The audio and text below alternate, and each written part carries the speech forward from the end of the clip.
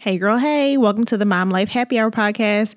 Thank you all for tuning in for another episode of Mom Hack Monday. This is a quick little mom hack to get you all set up for your week ahead of craziness with your kids.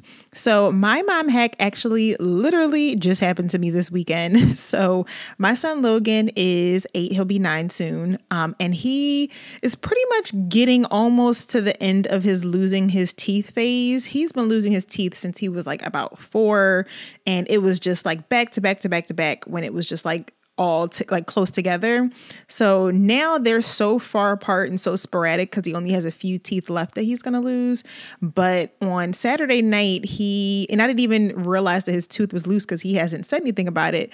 He came running into my room and he was like, mommy, and he held his tooth out in his hand saying, that he lost his tooth. And I was like, oh my gosh, like I was just completely taken aback.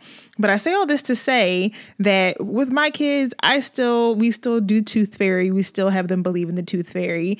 And because it was so close together when he was younger, like I feel like I always just had that, tooth fairy cash on me just in case. And like I said, I just kind of completely forgot about it. And I don't know if you're anything like me. I don't typically just have cash on me. So like I said, it's late on a Saturday night. I know I can't run out to, the ATM or to the store or anything like that to get cash because he already, we put his tooth in a baggie, put it under his pillow. Like he was good to go. He knows the whole routine. And I was like, oh my gosh, this is the moment when he realizes that the tooth fairy is not real because I wasn't going to have anything to put under his pillow the next day. But thank God I looked in my wallet and I did happen to have just like a couple dollars like randomly in there, which was a blessing. But I say all that to say that I want to now have an emergency tooth fairy stash in my house somewhere. I want to keep just like at least $5 of singles in my drawer because he is nearing the end of his teeth phase of losing them, but Olivia is getting ready to enter into that.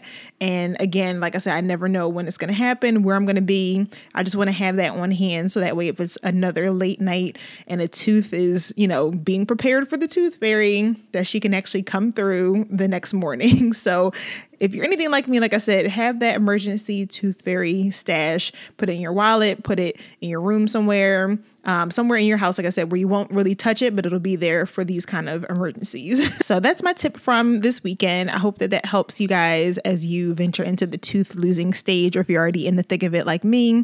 I hope that this helps you and that you have an amazing rest of your week. Thanks for tuning in. Cheers.